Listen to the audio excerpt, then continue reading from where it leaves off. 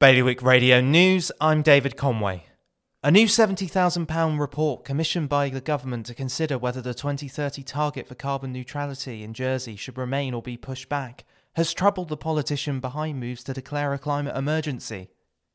Deputy Rob Ward told Express he is concerned at what he sees as a lack of commitment by the government to reach a 2030 target, as well as the new report's emphasis on offsetting emissions.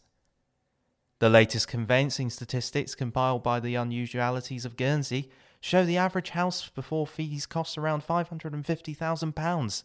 The statistics, which showed 140 houses changed hands between January and March, gave a median of £550,875, up markedly from the £496,275 for the same period last year. A 40-year-old man in Guernsey has been sentenced to 140 hours of community service following an altercation on the North Plantation.